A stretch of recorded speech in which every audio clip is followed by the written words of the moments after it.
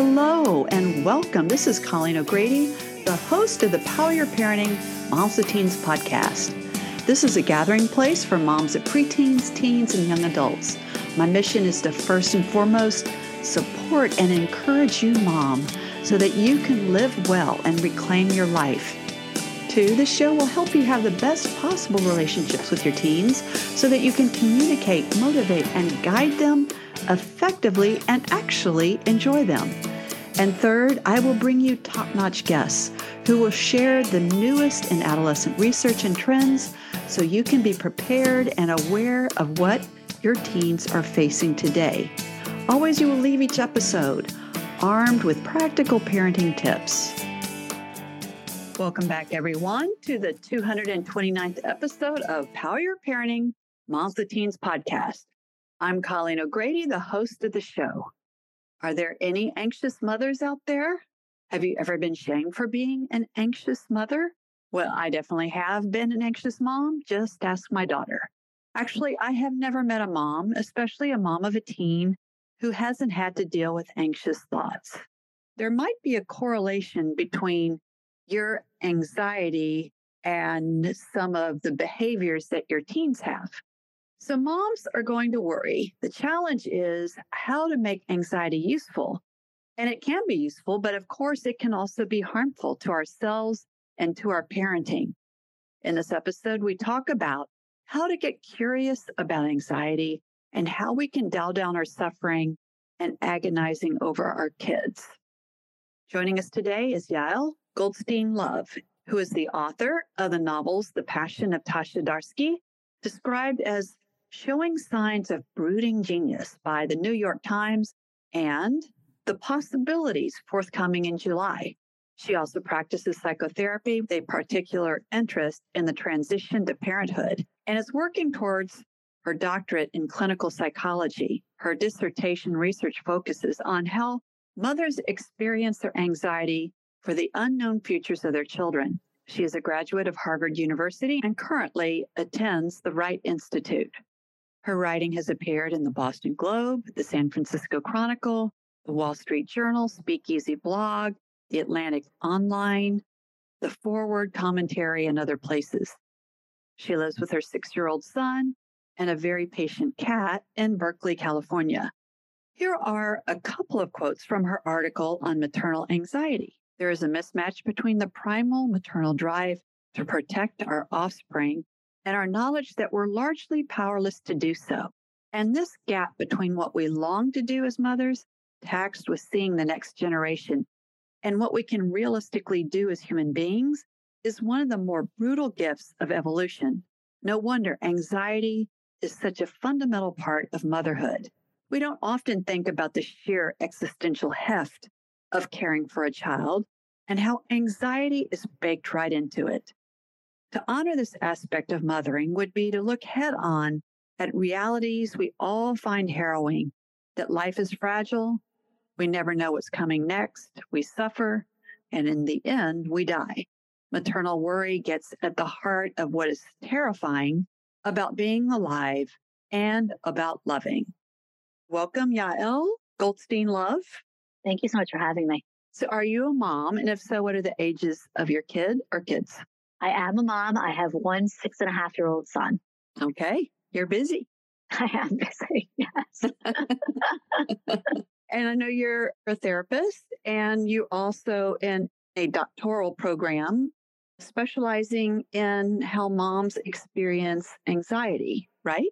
That is right. The doctoral program is just in clinical psychology, but my dissertation was on how moms experience anxiety, and that has become a real specialty of mine, both as a mother and as a researcher. Yeah. So tell me, how did you get interested in that? I mean, very much through my own anxiety. I went back to school to get my doctorate when my son was really little. He was only 1.5 years. And I was so interested in the fact that everything you're learning, about the development of a human being, the development of a mind, is about those early years. But it's all from the perspective of the child in this two-person drama. It's not from the perspective of the mother in this. And I was very much involved in this drama from the other side. I'm like the side character. And so I really started delving into like, well, what is written about this? What exists? And I was really surprised because my experience, anxiety was so front and center in my experience of becoming a mother and being a mother. It has continued to be front and center of my experience. And, although it's changed.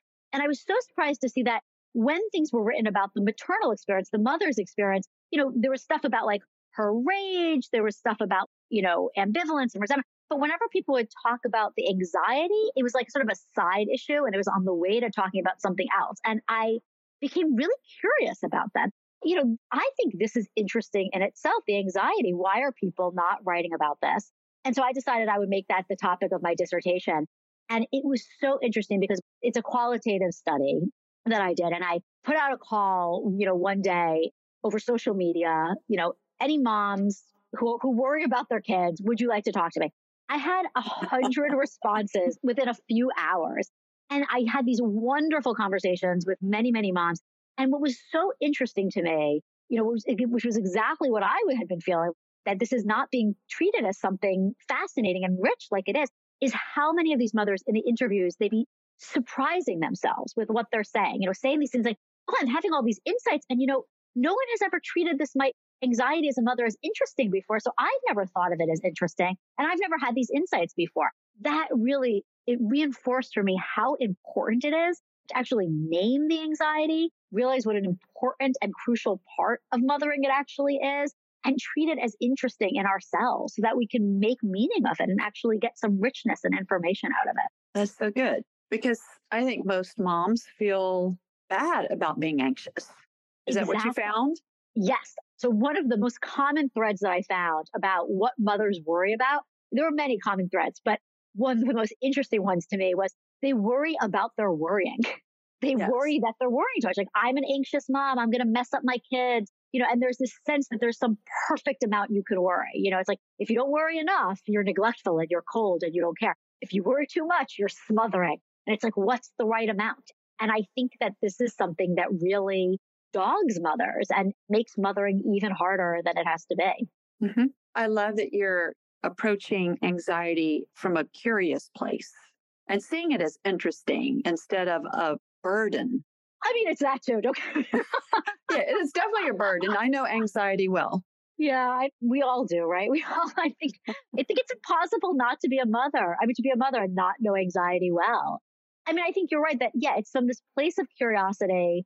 And I know that for me, it's when I switch to that place of curiosity that then it becomes not only manageable, but actually useful. Like, our anxiety is useful when you think about it. I mean, certainly like in those early years, our anxiety is crucial, right? Because it's this guide to where the dangers are. I mean, we have to be a little careful because our anxiety can outstrip the dangers very easily.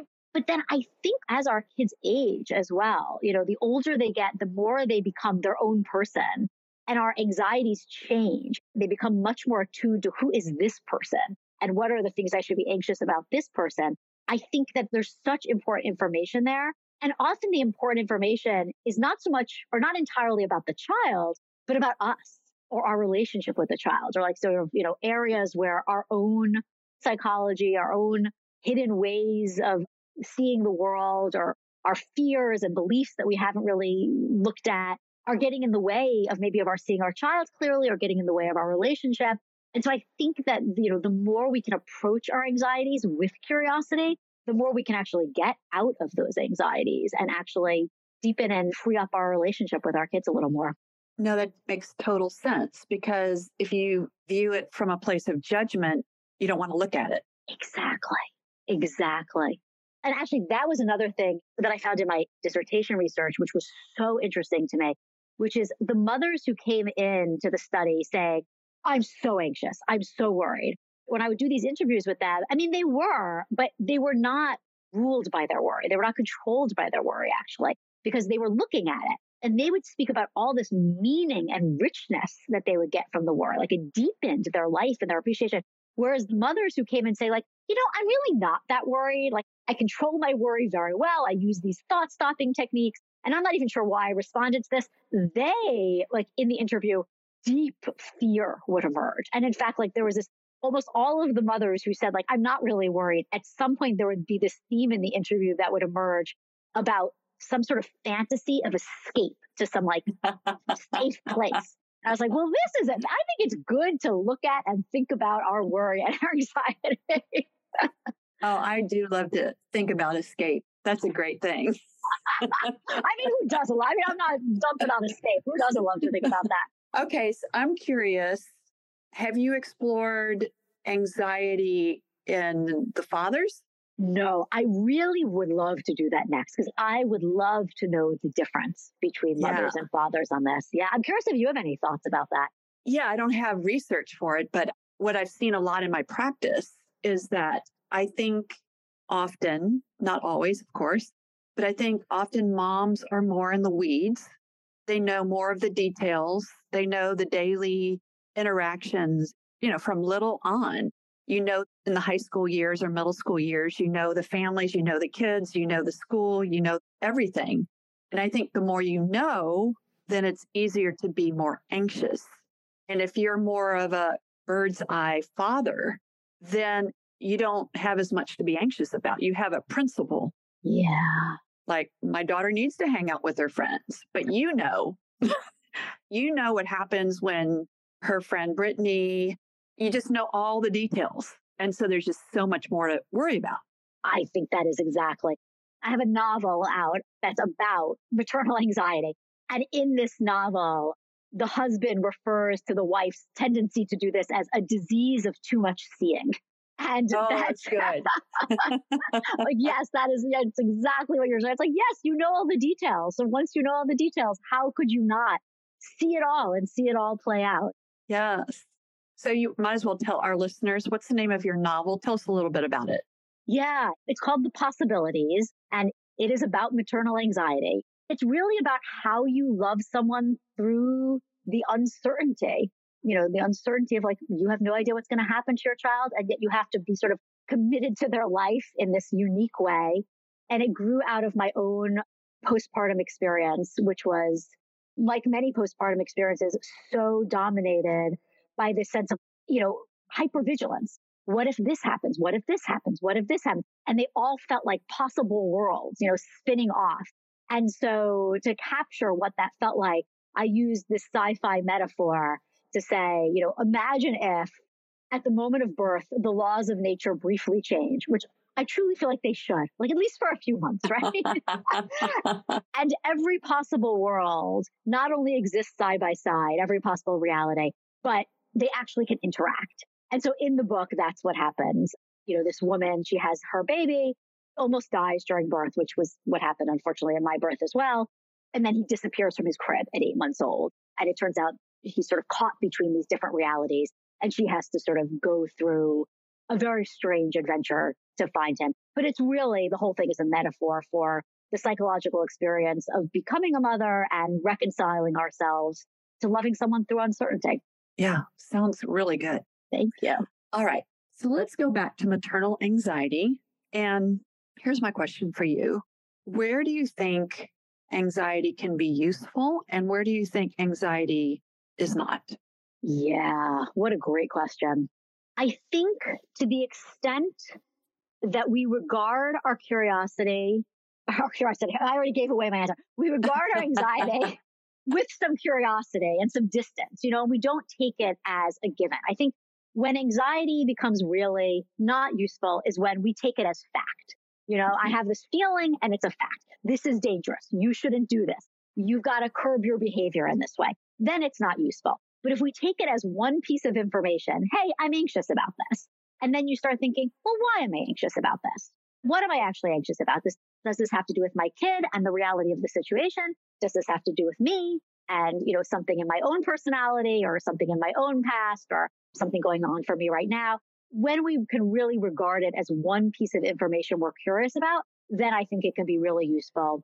When we take it as a given to just act on, to control us or to control our kids, then it gets in the way.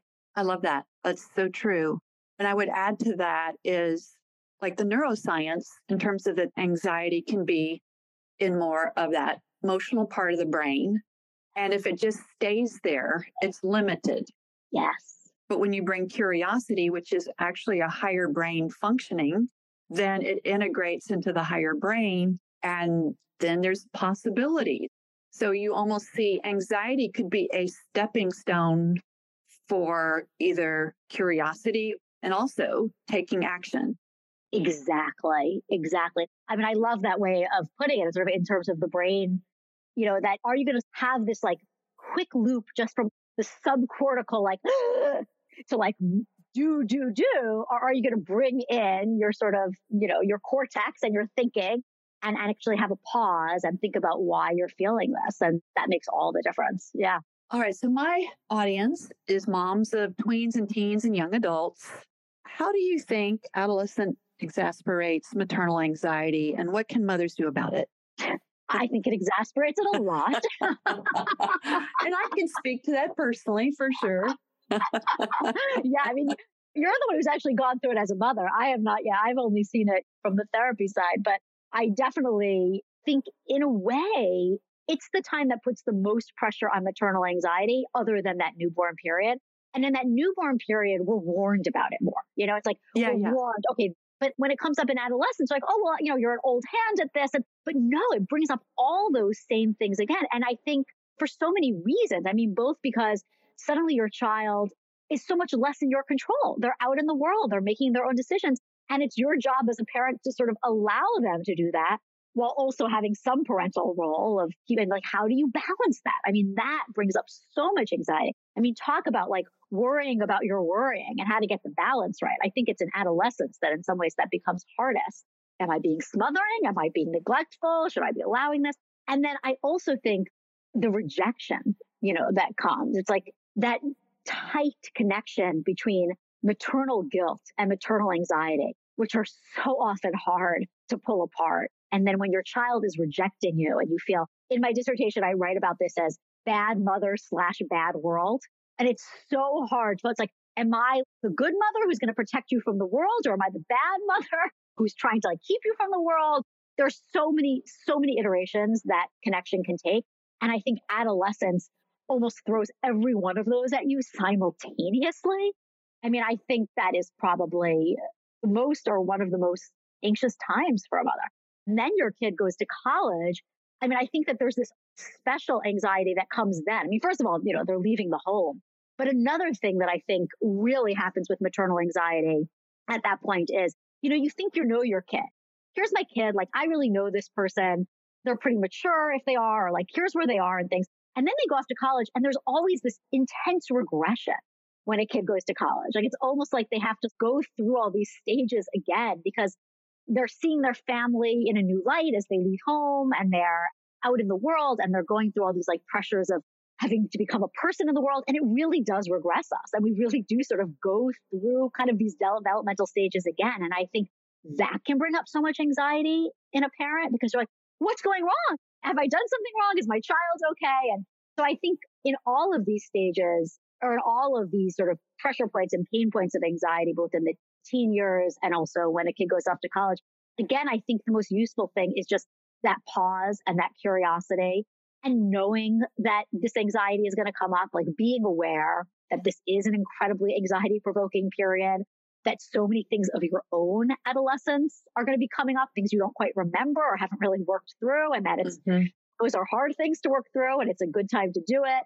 And then with the college, I mean, I have found with so many parents, just telling them like, hey, this is actually pretty normal. Nothing's going wrong with your kid. When you get to college, you do regress in these ways and they're going to be great. This is good. That I think is really helpful to bear in mind. Yeah. So let me add to that. I think having gone through it as a mother, it's so funny because I've spoken at marriage and family therapy conferences and have been the expert. And then when I became a mother of a middle school girl and a high school daughter, I'm like, OMG. And I think it's hard. It's hard being a therapist and a mother. I mean, there's probably a lot of occupations that it's hard to be, this occupation and a mother. But I mean, I worked in UT psychiatry for 19 years. I've been a therapist for 30 years. I have seen the worst in teenagers. I've seen it. I've been in the Harris County Psychiatric Center on the adolescent unit, and I've seen everything that mothers dread and are hoping that would never happen to them. So I'll tell on myself is my daughter's a freshman. So as your kids go from elementary school into middle school, I think that's where you really start to feel it because you don't know all those families. And so that's like a whole new world. And so I personally love to control. But that does not work really well with parenting a teen. So then high school, then it's even more foreign, less control. So my daughter had a new little friend and she lived actually kind of near my neighborhood, but I was the kind of mother that would always pick up my daughter and take her to school. And I had control over that. So she says, I want to go, home with my new friend to her house. Now, I did know where she was at some point, but I didn't write down her address. And so one day she said, I'm just going to go home, with so-and-so. And I said, okay. But then I started worrying because I didn't have her address. So I tried to call my daughter, no answer. So for maybe 2 hours, there was no answer. So in those 2 hours, I was able to work myself into complete, anxious, crazy person.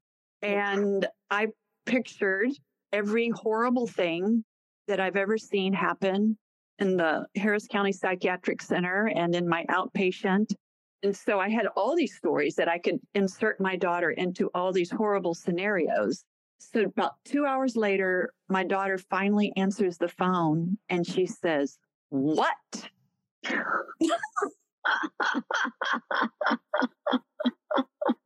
And you can kind of see how that did not go well. And so that conversation was a little heated. And she said, "Mom, I was just making cookies with her mother." She literally was making cookies with her mother. Wow. And that was the beginning. The anxiety, it's a lot of suffering. It's a lot of suffering if you don't take action. And our imaginations can go from A to Z, and our imaginations don't usually stop at B. We go to Z. Yes. If there were more alphabet, we would keep going. Yes. So I do think that the stakes feel higher in high school, and then they get their driver's license and they drive around and less control. And you may be tracking them when you're watching them drive everywhere. And then when they make one turn that's off the path, then your anxiety can go crazy. And so, yes, it's a lot of anxiety. And then you're right, like the college thing or when they leave home. I mean, the truth is that I talk about in the high school years, like that we monitor them. We're still monitoring them, trying to get them from point A to point B. Less of it, but we still, till they walk out of our house, we're doing it. Yeah. But then when they're in college, they're having to learn how to self-manage. Yes.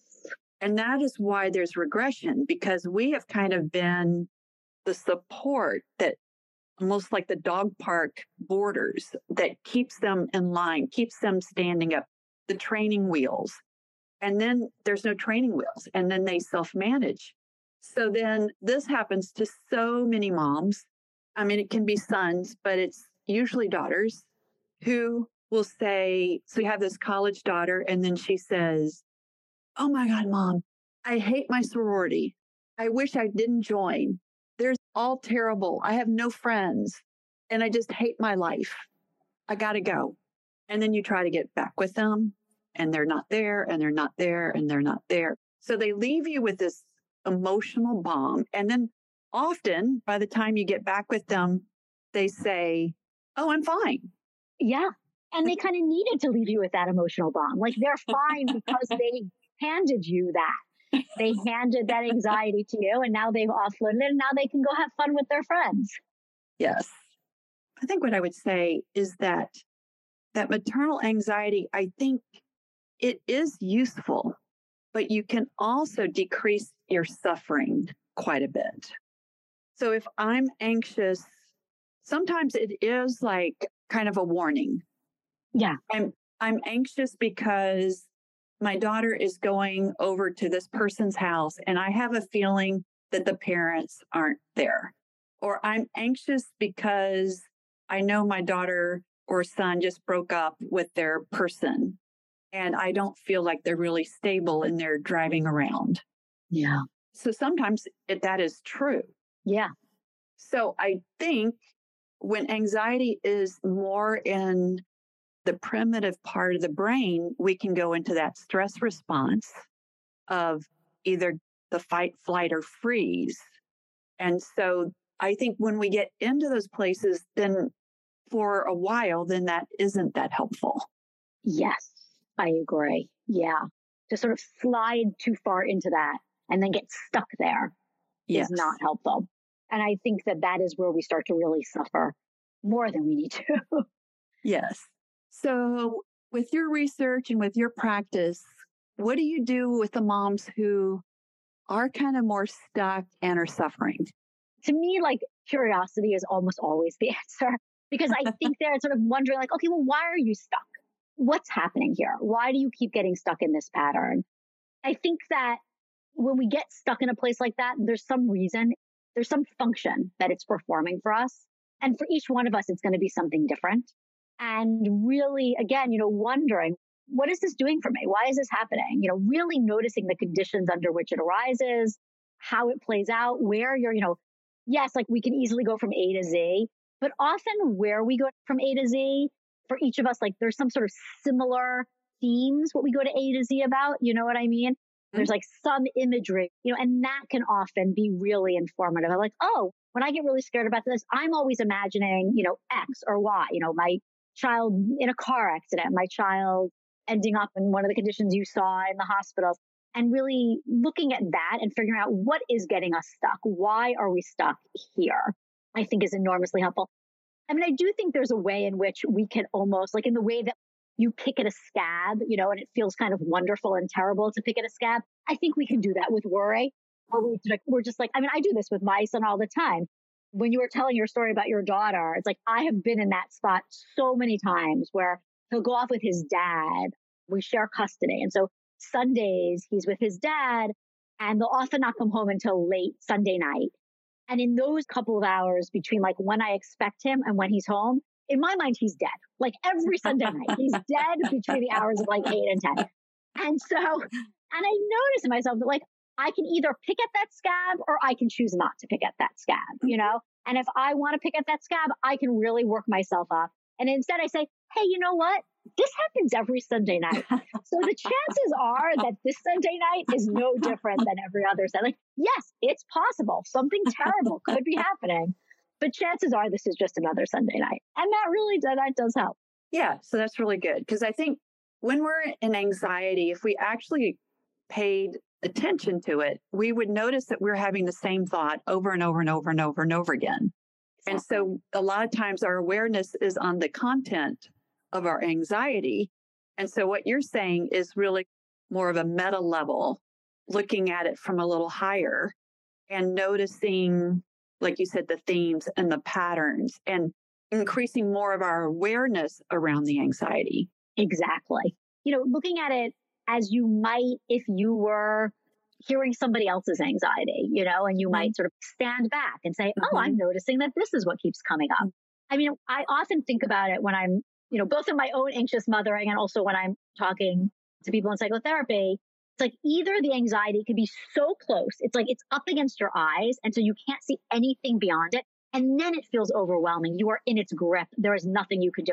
If you can just pull back a little so you can see the edges of it, that can make all the difference in the world. Like then you realize it is not the world. It is not all of reality. Yes. So just that little distance of pulling back can be so, so helpful. So if you're a listener, there may be a theme that you tend to like to worry about. Like a very common one would be school. It's like if you have a high school student, they're not going to get into college. They're not going to get into a good college. They're going to not go to college. So it could be all around that. So if that's the thing that you like to really be anxious about, and that's a stuck place, then every time that your teen is on their phone can be a trigger for you to go right to the place of they're not going to get into college. So like that your mind would think that your child would be dead on Sunday afternoons, and you can have a little sense of humor about it. And when you can be honest about where your thoughts go, then, like you said before, then we have more control. Exactly. I really think that being honest part is so key. And I'm glad you brought in the phones because I do think social media also, when you talk about like the lack of control we start having when our kids, reach the tween and teen years. I mean, the fact that they can be in your house under your roof and you have no idea what might be happening because they're on their phone or they're on their computer. I mean, I think that adds such an extra element. And it's such a new element that I think it makes it even harder because there are no models for how to deal with this. We didn't watch our parents deal with this. And that is such a source of anxiety for mothers of kids of those ages. So in your article that you wrote on maternal anxiety, I forgot the title of it, but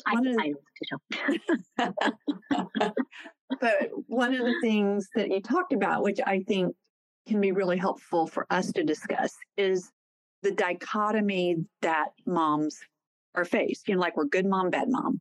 Yeah. We're too much, we're not enough. You want to say something about that? Yeah. I mean, I think if we pay attention to the cultural messages around motherhood, we have failed before we have begun. There is no way to win if you're really taking in all the cultural messages about motherhood, because either you're neglectful or you're smothering. Where is the just right? There's really no just right sliver. Either you're like, if you're not a happy, playful mom, then you're sort of this plotting. But if you're too happy and playful, we speak about motherhood, I think, as though there's a way it is. This is the way it is, and this is the way you ought to do it. And of course, there's no such thing. I mean, mothering is a relationship, first and foremost. It's a relationship between two unique individuals. And so no two mothering relationships are going to be the same, even when it's the same mother. They're not going to, you're not going to be the same mother for any two children because they're different children. And I think that if we could stop thinking and talking about mothering in that way, and we could talk about, we have this model for how we talk about the uniqueness of relationships. Like when someone is telling a story about falling in love, no one thinks, oh, this ought to be like how that person falls in love. We think, every two romantic relationships are completely different and we don't expect them to be the same. And of course, it's the same for mothering, but we don't talk about it that way. We talk about it as though there are these sort of rules to live by. And I think that the more we can get out of that mindset, at least in our own minds, and think about it first and foremost as a unique relationship, the better off we are. I love it. I am going to confess, I did see the Barbie movie. And I have not yet. I'm excited to, though. It was fantastic. It was the kind of the same thing about them talking about that you can't win as a woman. But it's the same for mothers. It's like we can't win as a mother if we buy this dichotomy and all these cultural rules.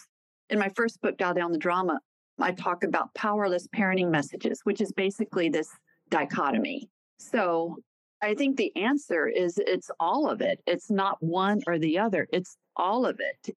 Is you're loving and you set guidelines, and sometimes you're stern and sometimes you're lenient. It's all of it. Sometimes worry is a good thing, and then sometimes worry is too much.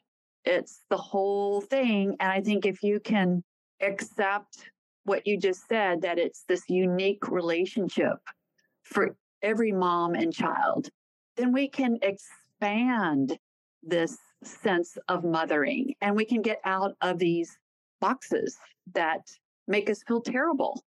I'd be interested to hear what you have to say. The thing that makes me really sad, because I focus really on moms, it is rare that a mom says, you know what, I feel great about being a mother. I mean, people, you don't. It's always too much. You feel like you're not doing enough. You feel your kid is in a bad mood and you feel like you failed. I mean, if I could wave a magic wand, I would tell every listener out there, you are amazing, and give yourself tons and tons of grace. I could not agree with that more. That is something I think about so much is, yes, I mean, I agree with you. I almost never hear mothers saying, yeah, I feel good about how I'm doing with this. I'm failing in this way. My kid's not doing well in that way. They're always sort of beating themselves up about it. Again, you zoom back and you look at the pattern and you think, my God, almost every mother I know sometimes in the most difficult circumstances, is doing a magnificent job. Even when things are not going well with their kids, which often they're not, but it's not within your control.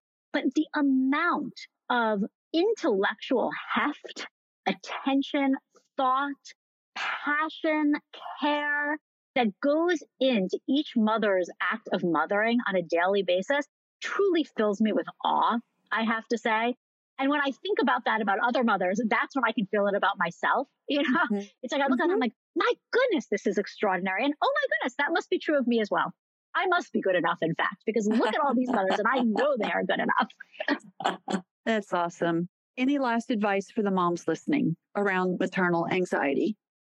I think the last thing I would say, and I think this is very much in line with what you were saying, is be kind to yourself around the anxiety. Be kind to yourself around all of it, because it is the most interesting and taxing thing a person can do, is to care for another human in this way. And the more we can feel the sort of interesting, enjoyable parts of it and not be beating ourselves up about the ways that we're failing, the less taxing it becomes. And so I think the kindness to ourselves is in itself a tall order, but so important. Yes. All right. So how can my listeners find your new book, and tell them the name again, where they can find it, and how can they contact you? The new novel is called The Possibilities. You can find it wherever books are sold, or an audiobook if you prefer that way, which I know a lot of moms do. We are often very busy and don't have time to look at a physical book. And for contacting me, I'm on Instagram at Yael Goldstein Love Writes. And my website is just my name, yaelgoldsteinlove.com, and you can find me there. Okay. Thank you so much. I know this conversation is going to be really helpful to a lot of moms listening. Thank you so much for having me. This was such a joy. This concludes this week's episode of Power Your Parenting Moms with Teens podcast. If this podcast has been helpful, I would absolutely love it if you could go to Apple Podcasts and leave a 5-star review. This makes it easier for other moms like you to find the support and encouragement they need. Also, my award-winning best-selling books, Dial Down the Drama, Reducing Conflict, Reconnecting with Your Teenage Daughter, and my newest release book, Dial Up the Dream, Making Your Daughter's Journey to Adulthood the Best for Both of You. You can find both of these books wherever books are sold. And you can find other great resources and contact me at ColleenO'Grady.com, and that has 2 L's and 2 E's. This podcast is a part of the C-Suite Radio Network. For more top business podcasts, visit c-suiteradio.com.